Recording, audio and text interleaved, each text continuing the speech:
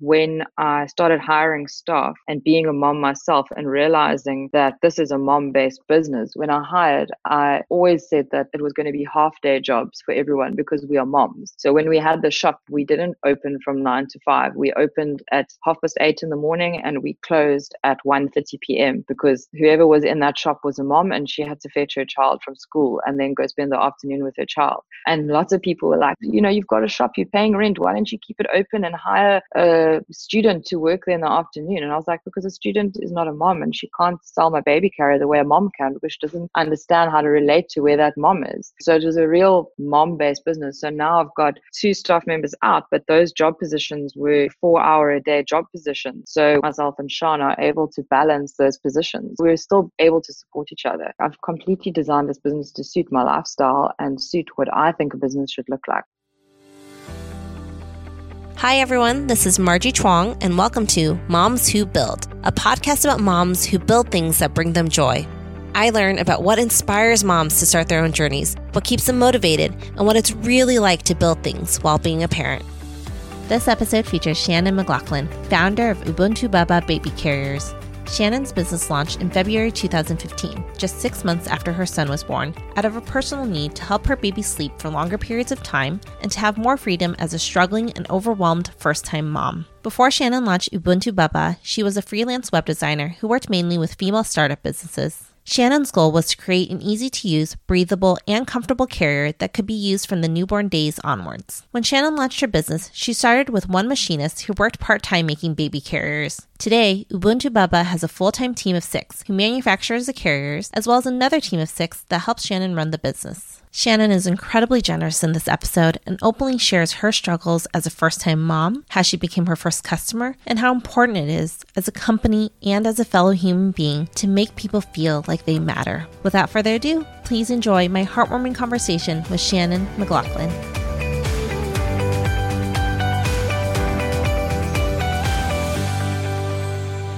Shannon, welcome to the show. Hi, thank you for having me. Thank you for being here. Shannon is joining us from South Africa today. How are you doing? Really good. We're having a beautiful day today. I'm sitting in my lounge. I've got the fire going. So yeah, really excited to talk to you. Me too. It sounds, well, I don't have a fire going, but that sounds lovely. What inspired or motivated you to start your company back in 2015? When I was pregnant, I had no idea about baby wearing or baby carriers. It kind of wasn't really on my radar. And when my son arrived and I eased my way into motherhood, I couldn't believe the difficulty that I was having with putting him to sleep. So that started the journey of how do I get my baby to sleep? What's the best way? Luckily, a friend suggested baby wearing. She actually came and she gifted me one of those stretchy wraps that you get where you just wrap the baby. It's like 5 meters of fabric and you need to learn how to use it. But once you've got that baby in there, they're so comfy and they just fall asleep. The day that I experienced that, I was like, what is this magic? I'm like, why didn't somebody give me this when I left the hospital? This is changing my life because I can actually go through my day now. So that was the inspiration point.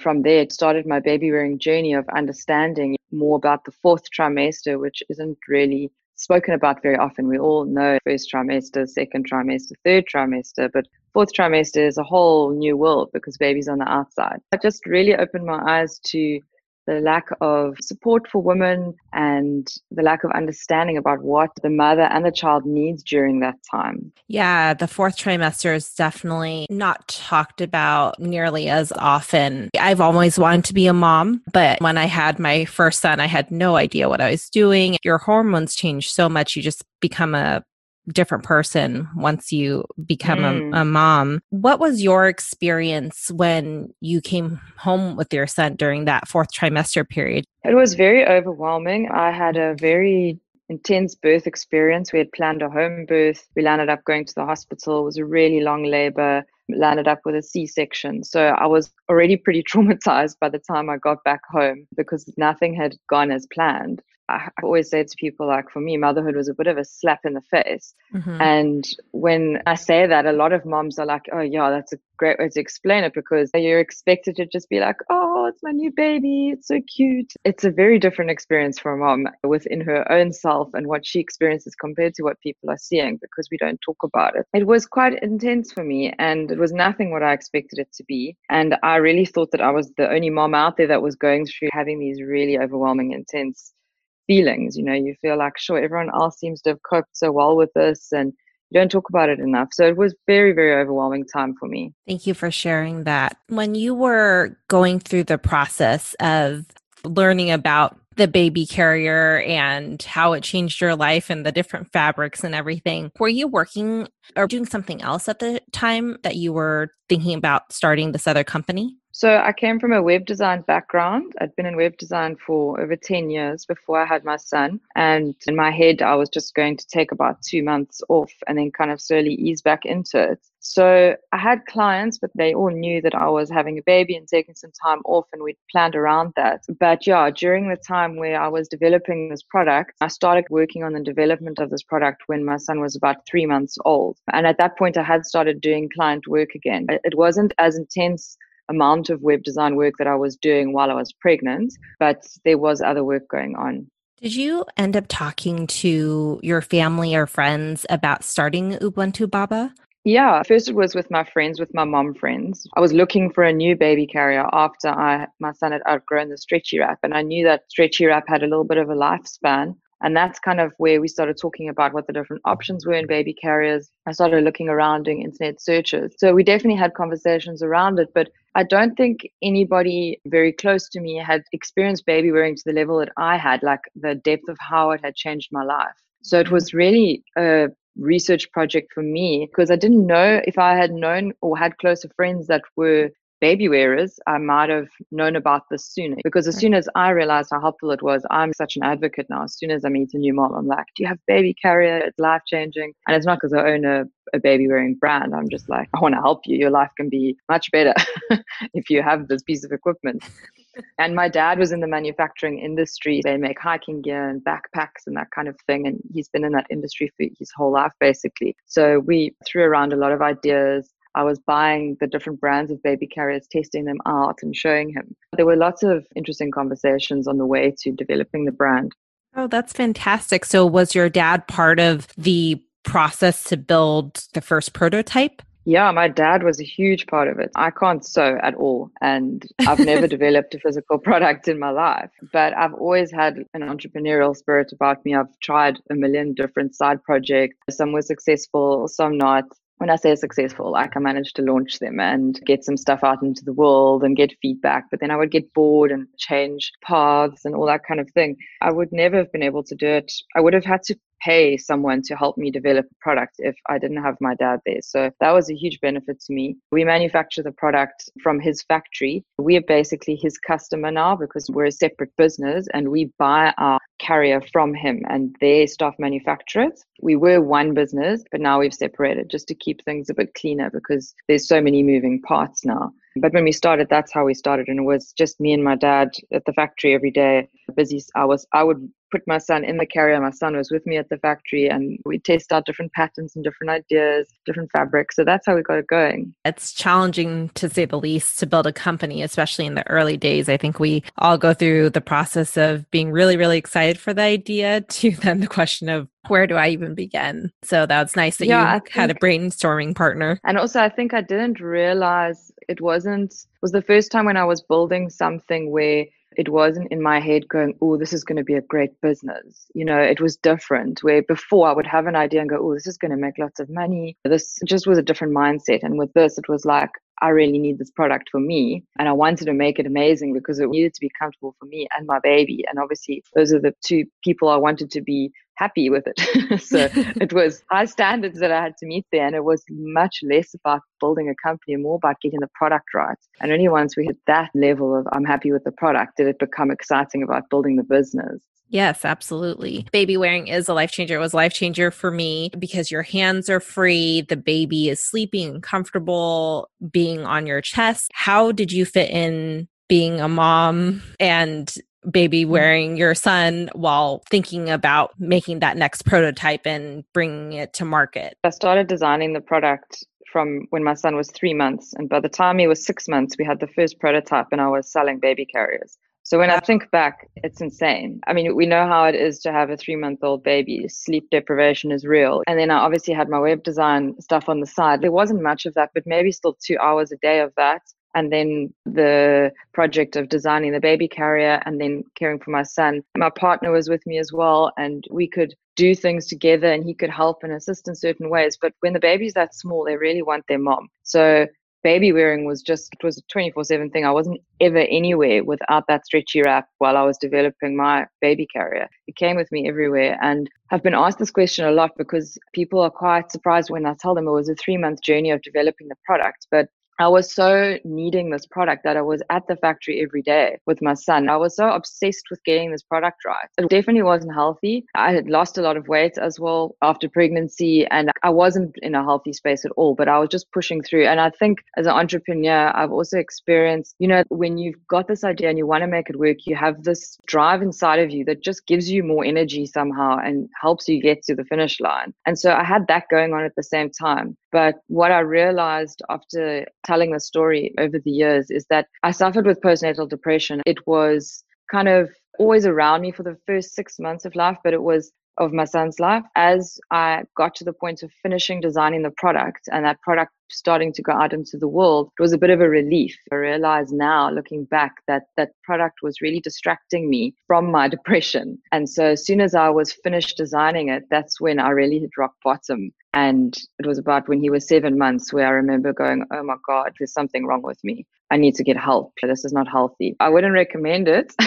It did help me to obviously create the business that I have today, but it wasn't a smooth path. I remember being in the factory with my dad. As the product creator, I had this idea of what I wanted in my head, but I don't have any manufacturing experience. So I had no idea how to make what I wanted to happen. And I can be very stubborn and very forceful. So me and my dad clashed a lot. He was like, this doesn't make sense. Manufacturing wise, it's not going to work. And I was like, well, you're the designer, work it out because it has to happen like this. We need to create it like this. We got into quite a few tips, but it was all in a loving way. And eventually now we're working together and it's great. So it was quite a journey. Thank you for being so candid about that. When that 7-month hit, what did you do to get help during that time? So my first point of call was my therapist that I had worked with in the years before. I hadn't seen her for probably about 2 years, but I literally remember the moments of being on the bathroom floor after experiencing a panic attack and just being like, this can't go on. This is not okay. I need to phone Annie tomorrow. So that was my first thing, because I've been on this self-help journey for quite a few years and read all the books and the power of now and all of that and gone through a bit of a journey, but I just knew that I wasn't in a healthy space. She had always been my angel, I always call her, and she knew me, she knew how I worked. And she knew that certain therapies worked well for me. So yeah, I went to see her. That was my first point of call. And then the next thing that really helped me and changed my life was I discovered Kundalini meditation. This was from me doing research online, like how can I get out of this in a natural way? Looking back, it probably would have made my journey a lot easier now that I know more about postnatal depression if I had gone to see a clinical psychiatrist or something and actually got diagnosed and actually got medication to help, because I've seen how medication can help in the right circumstances. But I never did that. And I think it is what prolonged my journey a little bit, because I think I just had such adrenal fatigue, or I don't know, looking back, it's difficult to say now, but it took me a long time to get out of that dark place. But Kundalini meditation was a huge, huge help for me. And I still practice that today. Could you pronounce the name again, Shannon? Kundalini. Kundalini. It was a course that I did online. It was called the Fierce Grace Collective, and it's run by Carrie Ann Moss, who's actually the actress from The Matrix.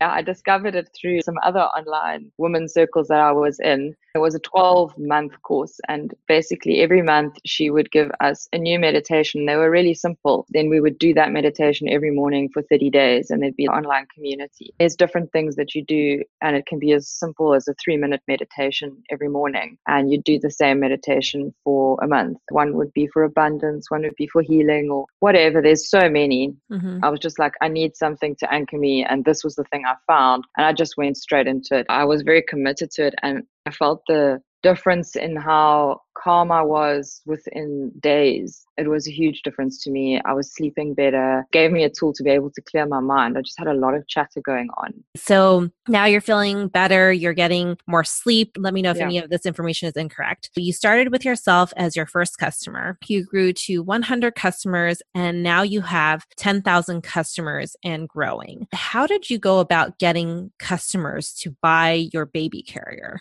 To start out with, once I was happy with the product on myself, I then went and I made 10 more and I gave it to moms that I knew because I was dealing with two human bodies. So the baby's body and the wearer's body. And this baby carrier was perfect for my body, but how was it going to be on other people's bodies? And I wanted to test that and get feedback. I said to them, please test this out and just give me completely honest feedback. If you like it and want to keep the product, I'll give you a really good price. In exchange, would you give me a testimonial? So that was kind of my proof of concept, I suppose. And then at the same time, getting testimonials back that I could use on my launch. And that was really useful part of the journey because I could watch somebody wearing it for an hour and see how the product moved on their body and what needed to change and get really honest feedback, which was great. And then from there, getting new customers. When you become a new mom, you just kind of find all the new moms, and there's so many WhatsApp groups and Facebook groups and all these things. And I think my timing was really good where I don't know if it was a changeover, but for me, it felt like this whole women supporting women movement was just picking up more and moms were doing more for each other to help each other. So it was really word of mouth because if I had one satisfied customer, she wanted to tell her friends. So to start out, getting those first 100 customers, it wasn't much of a grind. It was making a Facebook page. And I think it just comes down to the fact that I'd really developed a good product. We put the Facebook page up, made a little website because obviously for me that was an easy part because I was a web designer. And yeah, I just kind of went out there and going to little mommy meetups, wearing the baby carrier. I'd go to baby shows and I wouldn't have a stand, but I'd just walk around with my son in the carrier and people would come up to me and go, oh my God, where did you get that? And then I'd give them my business card, So that was how it started. Yeah, it was kind of organic. That's great. I love that you went to the baby show and you yourself were a walking advertisement for your business. Yeah. Can you share the brilliant idea you had to sell your baby carrier using a commission-based system for stay-at-home moms? Because I think that that's such a lovely component of your business that you know what it's like to be a mom and to be literally strapped to your baby at home. Yeah, so what I was trying to work out was how I was going to grow this business. I started getting customers in Johannesburg, which is on the other side of South Africa, and they wanted to try out the product. And I wasn't sure. I didn't know the baby industry at all. I wasn't sure how I was going to get this into shops, if I wanted to get it into shops. I'd studied a lot of niche marketing and online and e-commerce. I was really excited about that space. I knew absolutely nothing about retail or wholesale. So just from watching different people's journeys and seeing all this, it was kind of like that affiliate marketing time online. There was a lot of that going on. So I came up with this idea to find moms around the country that wanted to make some money and sell the baby carriers from home. But instead of sending them consignment stock, because there wasn't much, I didn't have much cash lying around to make a bunch of stock and then give it on consignment. So I would send them a baby carrier and they would keep that baby carrier, and that would be their demo carrier that somebody could come to their house and try it on, have a cup of tea and learn about baby wearing. Then if that mom wants to buy that baby carrier, she would be directed back to the online shop.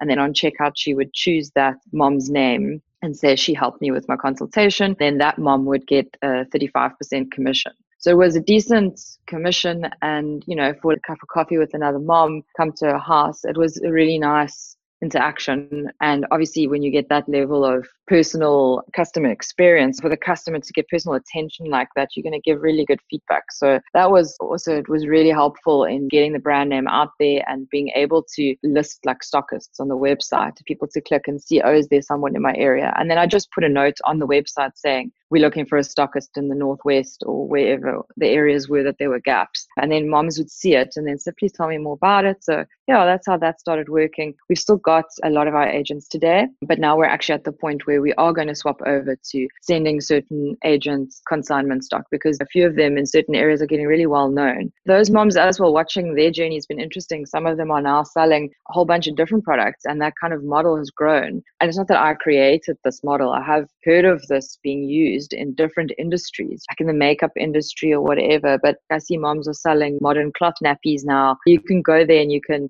learn about modern cloth nappies, and you can learn about baby wearing, and she sells all the products there, but she's making commission off them, which is great. Yeah. And I think just this idea that you can have tea with a mom who's going through the same milestones that you are. And we all have our good and our bad days, but being able to connect over the days that are more challenging. And then at the same time, you're both loving a product. There's just so many pieces there in which you're building a relationship with someone else. That is such a great advocate for your business as well. For you, Shannon, you built the product and you're putting it in the hands of moms who are meeting other moms. So it's just kind of building little communities within communities. Yeah. I mean, today it's quite a cult following, which is quite funny. But it's awesome. I love it.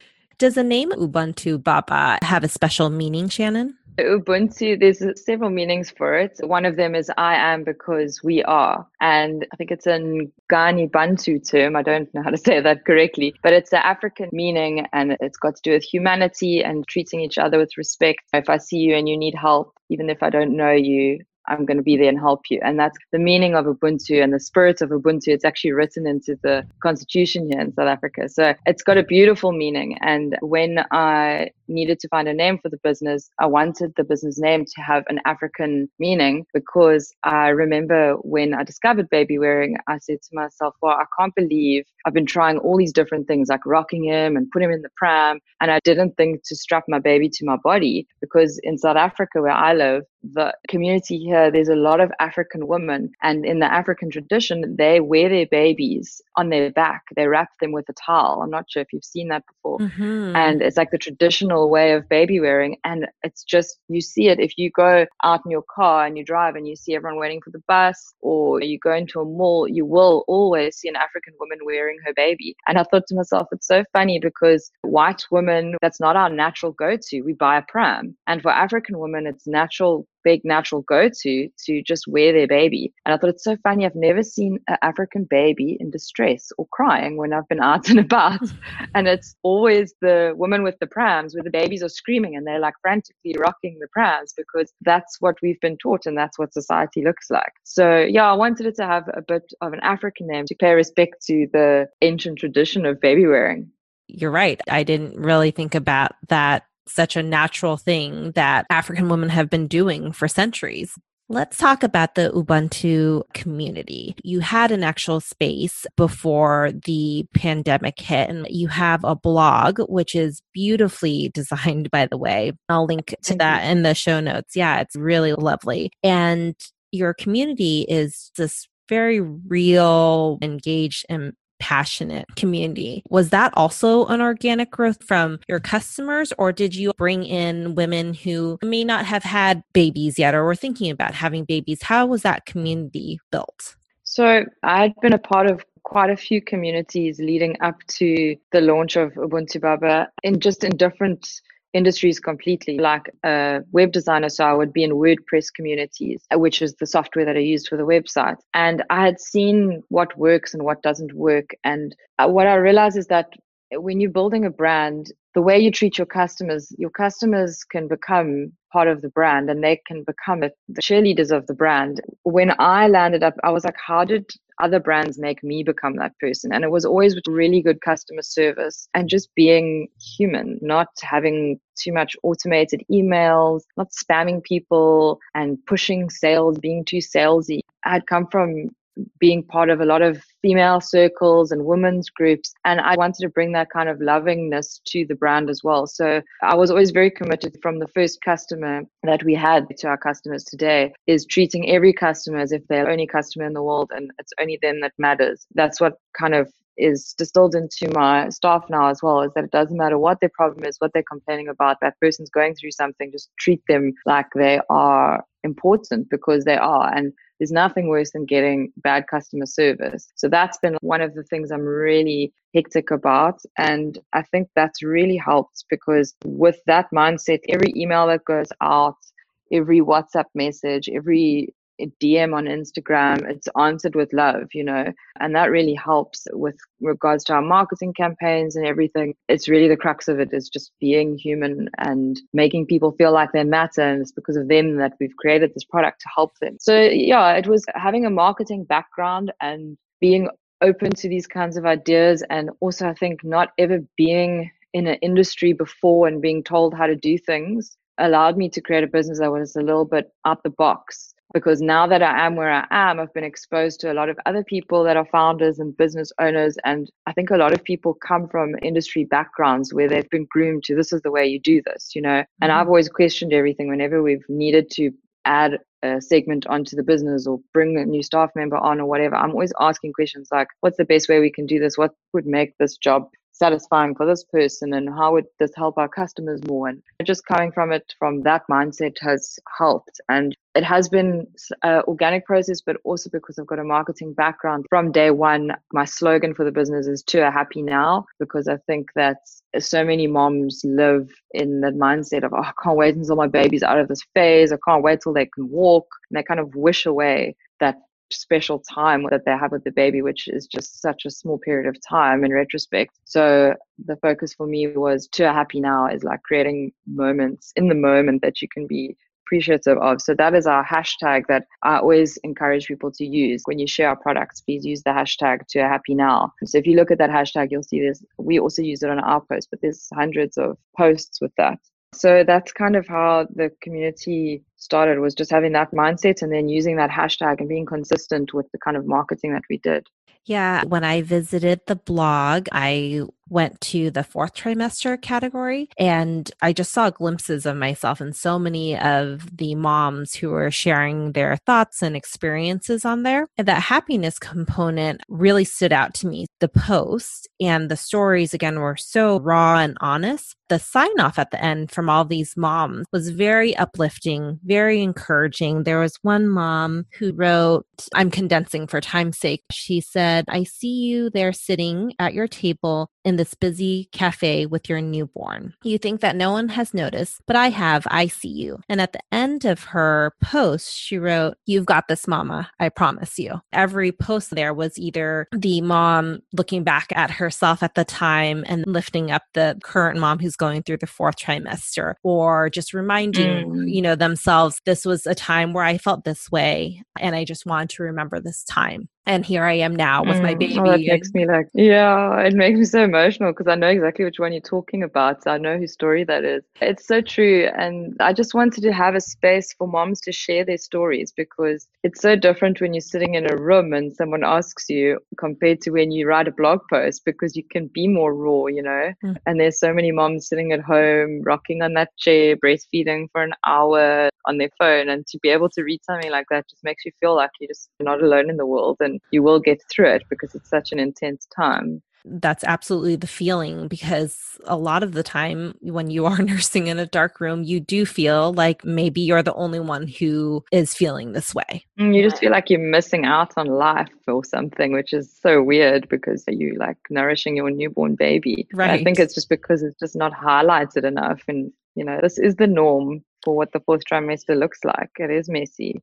Yeah, but there are other moms that are going through the same things that you are. And it does feel like, even though you've never met this person, I've never met that mom that posted that, but it just made me feel really good that she said, I see you and you can do it. It reminds me as well, I remember when I was pregnant walking around the shops, and I remember seeing moms with their kids in the trolley or whatever walking past, and they always like gaze at your pregnancy bump and they would smile at me. And I remember saying to my mom, why do all these women smile at me now that I'm pregnant? It's so funny. No one ever blinked an eyelid at me. And now that I'm pregnant, they're all smiling. My mom was like, yeah, it's because they know what you're just about to hit. Like, they know what you're in for and you don't. and then now I find myself doing it. I remember walking around, seeing a pregnant mom going, oh, bless, she doesn't know what's coming, but you look beautiful. And then if Yeah. you see a mom in the shop walking and she's got a child the same age as you, it's like you just give each other the little nod and the smile. I know what you're going through, you know? Yeah, yeah, It's so funny. absolutely. I remember there was this time I was in a parking lot. I had finished my shopping. I came out and there was this mom. She had three total, two with her. And then one was just melting down next to the car. And Mm. I went back into the store, grabbed her a coffee, and I came back out and Oh. I gave it to her and I said, "It'll be okay. You can do this. I see you. I got you." And she was just like, "Thank you so much. Yeah. That's all I needed." So it's about Oh. smiling, doing anything that you can to let each other know that you're there for each other. So you had a room, Shannon, that you designed so that moms in their fourth trimester can come together on certain days of the week. Was that what the room was for?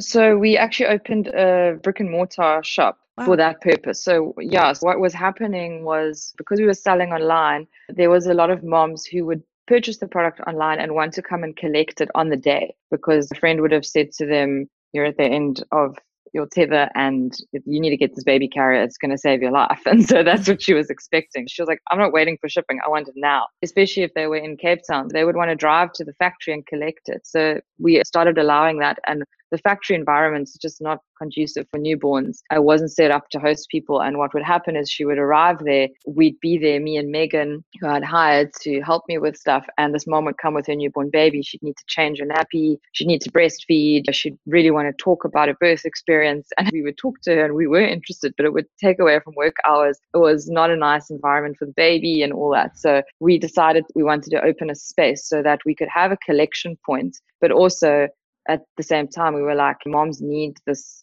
outlet to talk. They've got maternity leave. And we were also going to mom meetups in different hospitals in different areas, showing people how to use the baby carrier and doing talks on baby wearing. So we thought, why don't we just open a shop, have it as a collection point, and then host events there. So that's how that started. And we had that shop for I think it was just over 2 years, and then the pandemic hit, which we'll talk about. Yeah, we would host every Friday. We would have a get together, and we would say any moms and babies that were pregnant or babies up to 1 year old could come, and we would have a speaker come and talk on a topic that was relevant, like a lactation consultant or someone to talk about postnatal depression or baby-led weaning or just anything relevant to the moms that they wanted to learn about. And then we would have some homemade muffins for them. We'd have a lady come in to do like massages. So you'd sit in your chair and then she'd come around and do massages for everyone on their shoulders, which was so nice. Yeah, it'd just be a space to connect. There'd be 10 to 15 moms on those days. And then eventually we collaborated with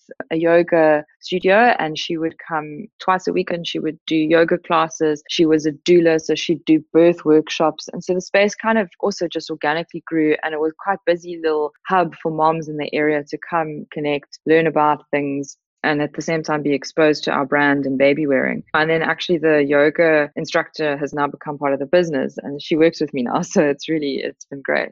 That sounds so wonderful. How did the global pandemic affect your brick and mortar shop? Yeah, I think it was the 26th of March in South Africa when we were put on lockdown for 3 weeks, is what they told us. So we were closed for 3 weeks, and then they started releasing lists of essential services that could open. One of them was the newborn, I think 2 years old category for essential items for babies, and clothing and baby carriers and those kinds of things were put into that category. So we were allowed to trade again. Obviously, we closed our doors for that time. And we were still selling online, but in South Africa, we weren't even allowed to ship. We weren't allowed to use couriers. So we couldn't ship out any orders. Just before the pandemic, we did a sale because we keep stock on hand. And I was like, flip, we don't know how long this lockdown is going to last. Let's get rid of some of our stock, get some money in so I can make sure I can pay salaries. So we did that. And then we obviously couldn't manufacture for a few weeks. As soon as we were told we were an essential item, we then started manufacturing again and we were able to ship, which was very helpful. But we weren't able to open the doors to the shop again because in August there is no gatherings allowed in South Africa.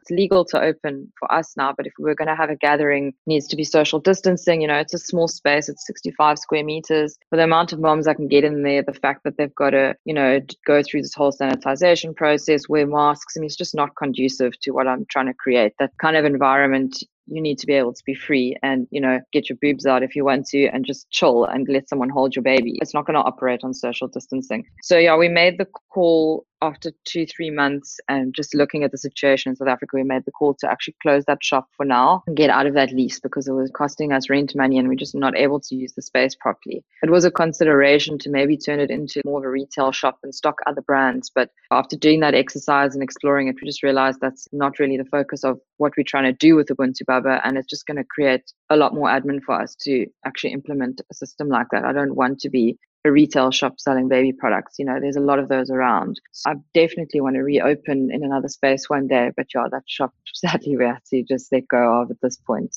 Right. And so are you focusing then more on helping to keep the community together online, Shannon?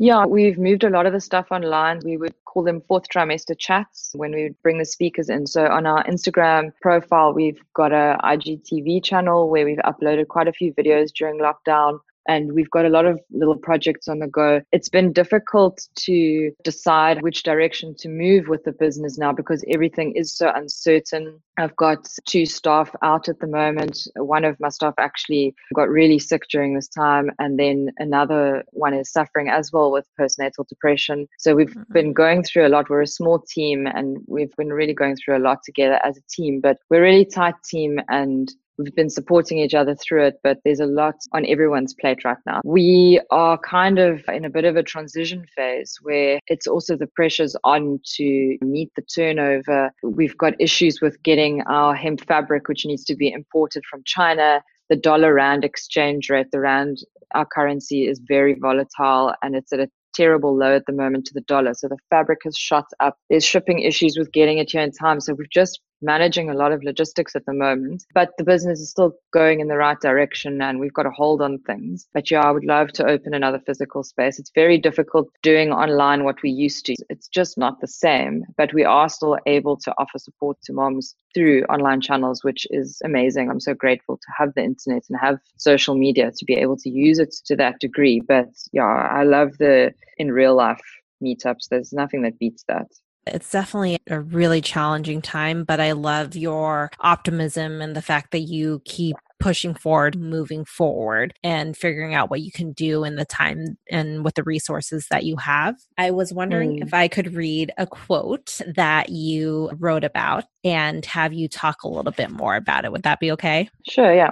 You wrote, "Growing a brand is hard work. There's no shortcut, and I think that's why people get disappointed. They look at a successful brand that is a few years old and think, I can do that, and they launch. But they don't realize that unless you believe that your product is going to really make a difference and you're willing to work for that, you won't have the energy or the stamina to keep up with the demand. There is no end goal that will be reached. It's a constant journey of learning, pivoting, backtracking, making mistakes, losing money, and pushing through to the breakthroughs and making it work." If you're comfortable sharing, was there a time where you went through a challenge, an obstacle where you had to persevere and take lessons from that helped you grow?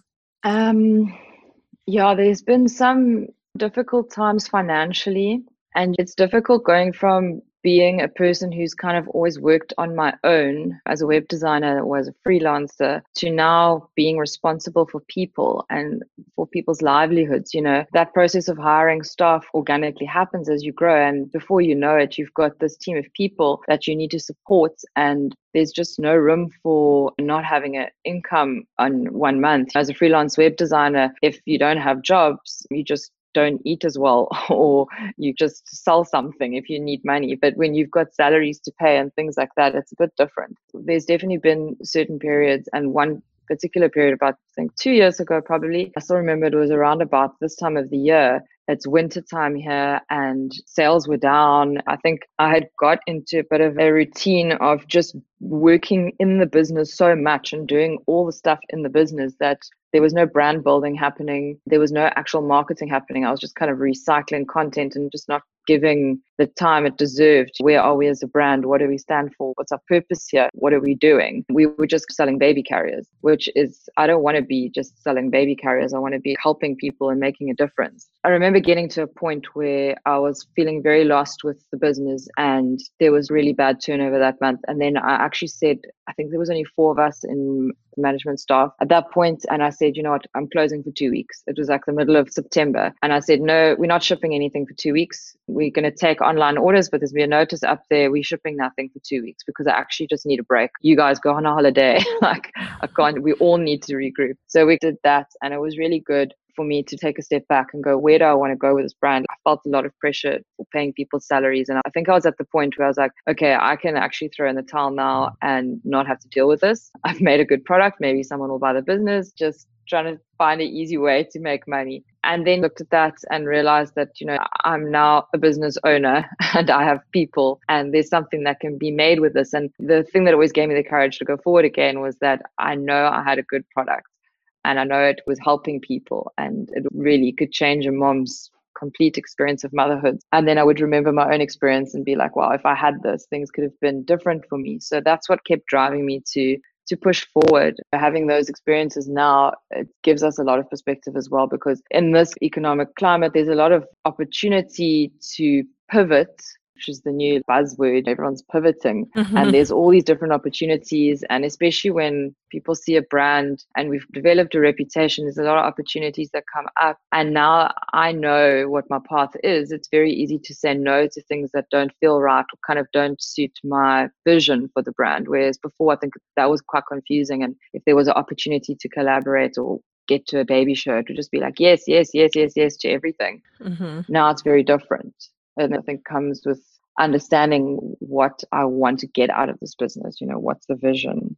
Yeah, absolutely. Are there any lessons that you've learned during this journey or in life that you hope to pass along to your son? Definitely try to distinguish between if you're thinking with your head or your heart with moving forward. I think everyone is always going, how do you find life balance, and how do you balance being a mom and being an entrepreneur, and those kinds of questions. And the thing at the end of the day is business and work is part of life, and they've kind of been put into 2 different categories. And for me, I'm always working, but I'm always living my life the way I want to as well. I don't like going to business meetings in weird environments that I wouldn't normally feel comfortable to go to. Like, why can't we have a business meeting on a Friday evening with a glass of wine watching the sunset, you know, things like that. So if I had to pass on anything, it's to model to my son that you can create a life that you enjoy, no matter if you're working 16-hour days or if you're working for someone. You can make choices. The one thing that's been very beneficial now is when I started hiring staff and being a mom myself and realizing that this is a mom-based business. When I hired, I always said that it was going to be half-day jobs for everyone because we are moms. So when we had the shop, we didn't open from 9 to 5. We opened at 8:30 in the morning and we closed at 1:30 p.m. because whoever was in that shop was a mom and she had to fetch her child from school and then go spend the afternoon with her child. And lots of people were like, you know, you've got a shop, you're paying rent. Why don't you keep it open and hire a student to work there in the afternoon? And I was like, because a student is not a mom and she can't sell my baby carrier the way a mom can because she doesn't understand how to relate to where that mom is. So it was a real mom-based business. So now I've got 2 staff members out, but those job positions were 4-hour-a-day job positions. So myself and Shannon are able to balance those positions. We're still able to support each other. I've completely designed this business to suit my lifestyle and suit what I think a business should look like. I think people don't take advantage of that as business owners and entrepreneurs these days because they think, oh, this is what it looks like to be an entrepreneur, or this is what it looks like to be a business owner. And they follow a laid out example, which you don't have to do. I'm so glad you said all of those things. And I loved hearing the fact that you are building your business through the lens of a woman, through the lens of a mother. And to your point of coming in early and leaving early so that you can pick up your kids. If we build businesses with empathy, if you give mothers the opportunity to pick up their children, then you know what? You're also opening the doors so that fathers can go pick up their children as well. And so I really appreciate that you think about it in that way. Like, how do we make it so that we can continue being successful as a business, but also that addition of having a happy life and doing the things that you need to do for Yeah. yourself and your health. Yeah, I mean, I think it's because it was always a man's world when businesses were born, and I don't know, the whole world started churning money like years and years ago. Mhm. And it was a man's world. And then women were allowed into the man's world, but nothing changed. And we just acted as if we don't birth babies, you know? Like the fact that there's still women that are having to ask that they can go and pump. There should be a pumping room for breastfeeding mothers. When I hear friends of mine saying, "Oh, I had to miss this thing of my son's because I had to work late or whatever," I'm like, "Oh, you're working for the wrong company. Why don't you speak up?" It's bullshit, you know? We can Right. do better. Women should speak up and talk about it and say to their boss, "I'd be more productive if I was happier." It's quite simple. It's not rocket science. I want my staff to be happy, you know? Yes, absolutely. What you said about having a room where you can pump, a lot of businesses don't have that. It's the bathroom. Who would want Mm. to do that? Who would want to pump in a bathroom? I You'll mean, store your breast milk in a fridge as well. yes, Sorry, go with like talking there. lasagna. Yeah, and then the men look at it like it's disgusting, and meanwhile, Right. it's nourishing human life. Like, give us our own room. Right. If someone is proud to work for the company that they work for and they know that the company is looking after them as well, then of course well, I shouldn't say of course, but I feel like in that environment, I would want to keep working for that company. I would be proud to Yeah, work because, there. and you don't want to lose your job. You wouldn't want to lose a job like that where the environment supports you and supports your well-being, you know? So that's the dream. Yeah, yeah, it is the dream. Shannon, what do you do to prioritize those aspects of your life where you have the work component and time with your family and also yourself? Do you have a plan that you set ahead of time, or do you note just in your mind for this month, like these are the things that you want to focus on? And so then you put the effort toward Mm. those things? So I use Trello. Trello boards is kind of my obsession at the moment to organize all my thoughts. And changes quite often because it's kind of a drag and drop management thing. And that's why I like it so much. The one thing that's changed and helped me a lot is getting up early. I wake up no later than 5 a.m. every day, Monday to Sunday. Sleeping in for me, if I had to sleep into 6 a.m., I'm like, oh my gosh, it's 6 o'clock. It's so late because Wow. my body clock is reset. And that's really helped me because there's so many hours. When I get up at 4, I feel even better because I've accomplished so much by the time 7 a.m. comes, you know. And I use that time to always meditate. I try to do a yoga routine at least every 2 to 3 days. And I'm actually getting quite good at being religious with that because I was quite bad. I'd get in a groove for a while and then I'd lose it completely. And then I wouldn't do yoga for 3 months. And my body needs to move. I'm in a high pressure position now where I've got a lot of people that are all helping me to make this business work. But I feel that pressure of, if there's a bad month, you know, I don't want to have to ever have a financial situation where it forces me to let staff go. And I think because it's so new for me to have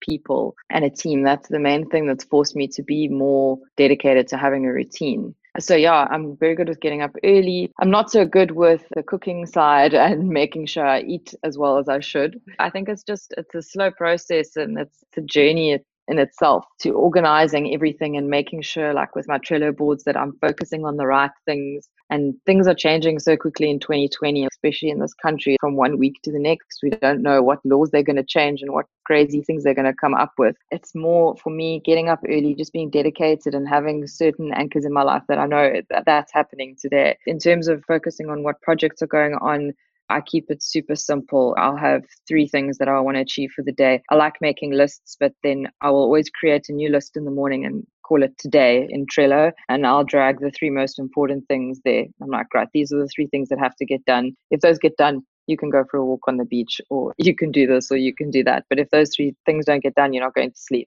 So yeah, I've become quite good with kind of doing that. And that's made me have more progress than the days where I had 30 small things on a list to do because there's so much stuff. It's so overwhelming if I just simplify it. And, you know, I learned this from a friend of mine. He's a business coach. When you create a goal and you put something on the list, like design Mother's Day campaign, he's like, that's not a point. There's 20 points inside that.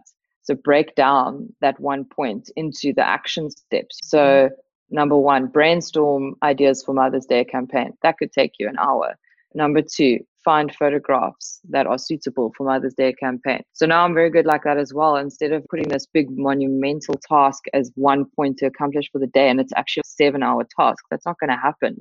Your phone is going to ring. Someone is going to need you. So if I can just keep it simple, even if it's 3 things that I accomplish that are 20 minutes each, I've made progress, Yeah, I'm going to write that down. So I'm hearing more and more from founders that waking up early is the way to go.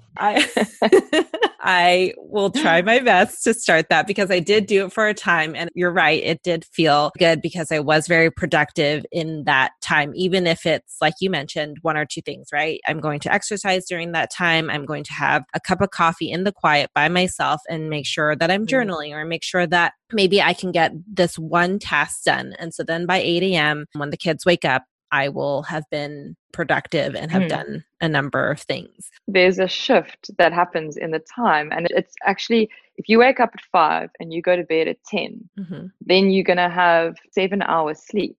So that's decent. But if you wake up at 7 and you go to bed at midnight, you're never going to get up at 5 and go, oh, let me watch my favorite series on Netflix. Because you're going to feel like that is not cool. You can't watch Netflix at 7 a.m. But if you're going to wake up at 7 a.m. and then go to bed at midnight, by 10 p.m. you're like, should I do that or should I rather watch a little bit of Handmaid's Tale? Or, that was me before. And I'd be like, I can work and watch Netflix. And you can't. And I'd sit there past midnight, taking forever to do nothing and watching a series. So that's why I prefer shifting that timeline to waking up earlier and going to bed earlier. I still get the same amount of sleep.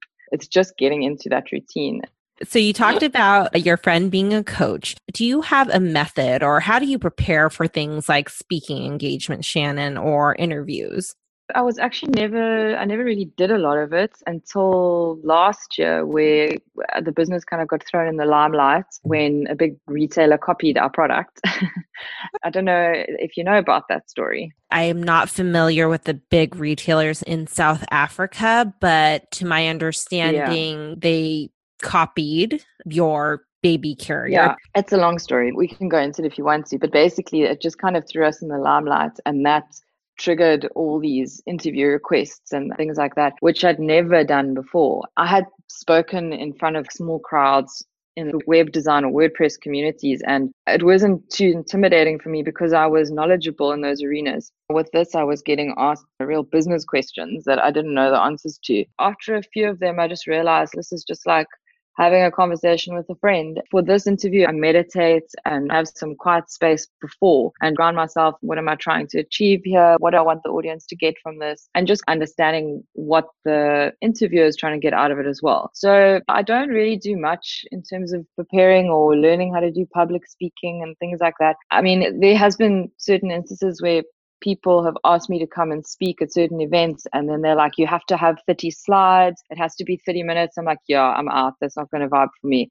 I don't have time to create presentations to suit how you think a talk should be done. I've got information that I can pass on, but you need to let me do it how I want to do it. Otherwise, I can't do it. So I also say no to a lot of things that don't align with me, even if it's a big brand or a big gig. I don't want to do things that's going to make me feel really uncomfortable. I'm a bit of a hippie. I like to walk around, and if I want to take my shoes off and walk with no shoes around, I want to be able to do that. I've always been quite comfortable with the people I'm talking to and people that I say yes to. It's people that I would be happy hanging out with in real life. And I think that makes it easier to talk to.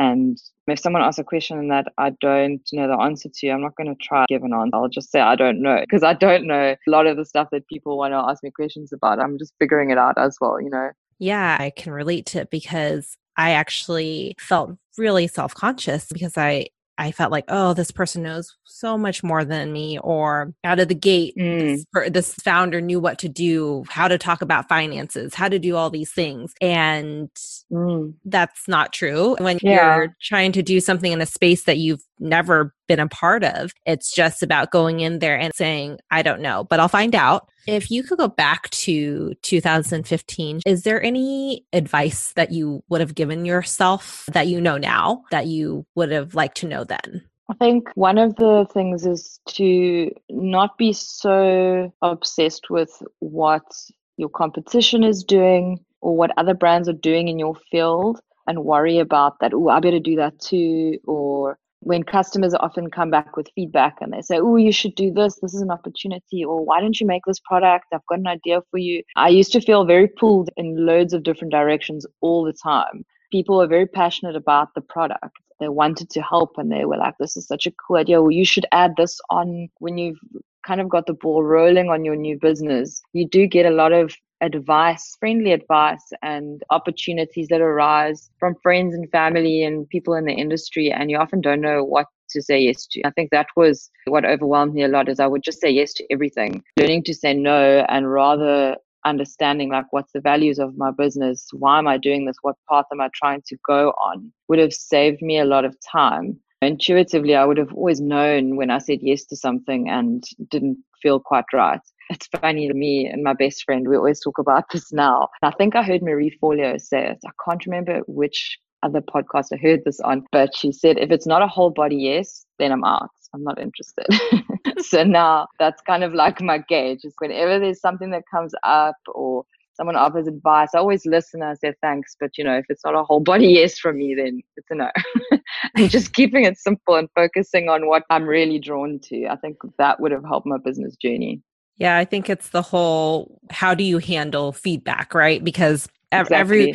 even if people have the best intentions for you, your business, any type of advice, it's kind of taking that advice, those suggestions, and figuring out how to. Yeah, and the problem is when it's friends and family, you also don't want to offend them, because if your best friend or someone gives you advice, they're like, oh my gosh, this is a much better way you can do this. And someone else did this. My friend has this restaurant and this worked for them. You should try it. And you're like, oh, that's really cool. That sounds interesting. Thank you. But now they're like, yeah, you're going to do it.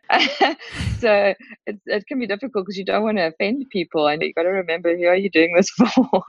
Yeah, that's when we start to make more lists. Yeah. Shannon, what's next for Ubuntu Baba? And are you thinking about perhaps going global with your baby carrier?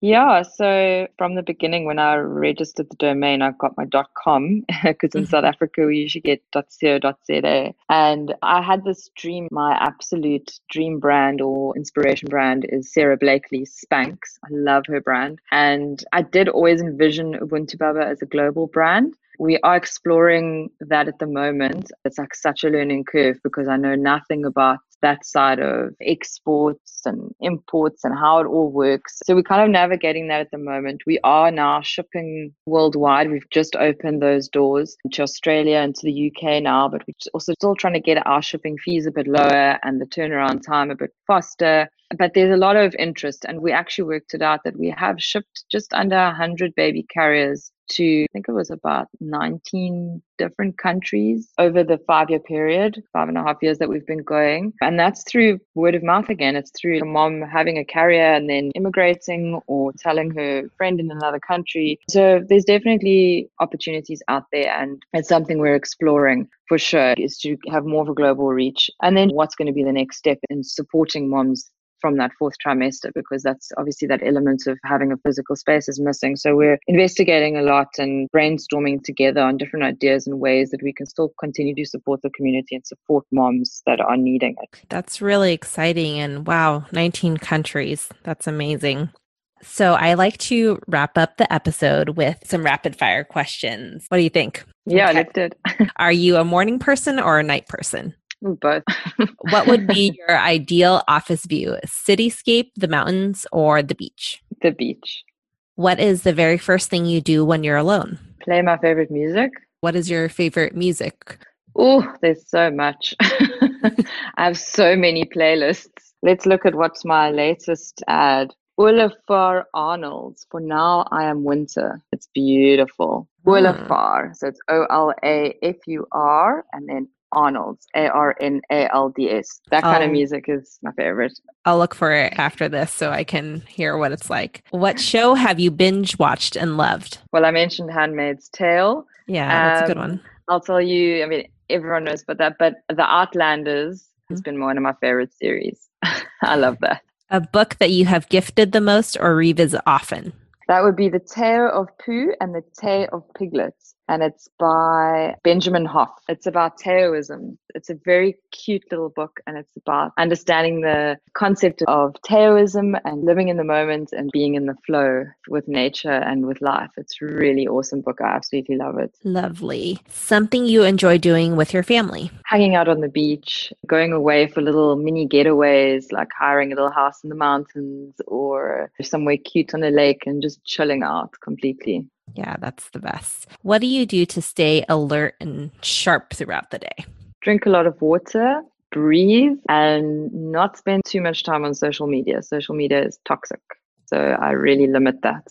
In the moments where you're feeling nervous or fearful, what are some things you do or say to yourself to calm down those nerves? I would use Kundalini meditation. So to calm myself, I try to clear my mind and slow my breath, and I breathe in. Mentally, I think Sat, and exhale, and I think Nam. So it's the chant Sat Nam. So literally it's just Sat Nam, Sat Nam, Sat Nam, and I breathe in and out, and that's all I try and do. It sounds really silly, but it actually really works. I practice meditation every day. It's a quick way for me to clear my mind and come back to the present moment. When I experience fear, I realize that it's based on not living in the moment, because you're trying to project into the future and getting scared for that, and you can't enjoy the present moment. So that's the tool that I use. Yeah. What are some things that other women have said or done to empower you? Oh, that's a good question. I draw a lot of inspiration listening to founders, female founders' stories, and listening to their journeys. One of my favorite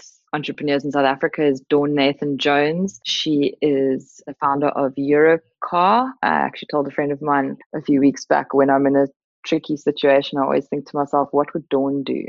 Because she's a bit of a rebel at heart, and I just love her. And then that helps me with my decision.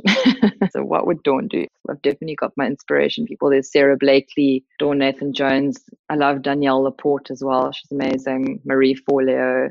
Do you have any parting thoughts for the listener, the mom, the woman out there that is building something or thinking about building something one day?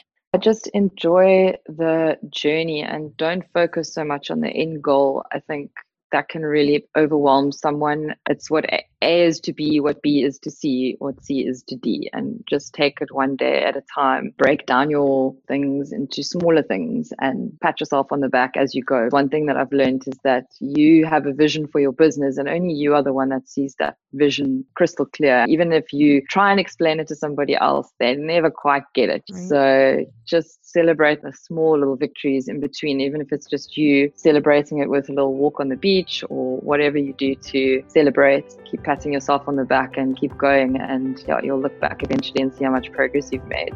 Shannon, thank you so much for being on the show, for being honest and open about your experiences and your stories, about how you were a new mother and how that contributed to the ideation and success of Ubuntu Baba, and inspiring mothers and women that with passion, empathy, and hard work, we can build really great things. Thank you so much for having me. It was so nice chatting with you. Hi, everyone. Thank you so much for tuning in. Links to everything we discussed are in the show notes. To connect with Shannon, visit shannonmarymac.co.za. Again, that's shannonmarymac.co.za. And to learn more about Ubuntu Baba, visit ubuntubaba.com. That's ubuntubaba.com. Or follow the community on Instagram at Ubuntu Baba. Again, that's ubuntubaba. And if you have a moment, I would love and really appreciate it if you could leave a rating and review on iTunes. It helps us to get more amazing guests on the show and grow the podcast. You can find more interviews with inspirational moms building inspirational things on momswhobuild.com. Until next time, keep building what brings you joy.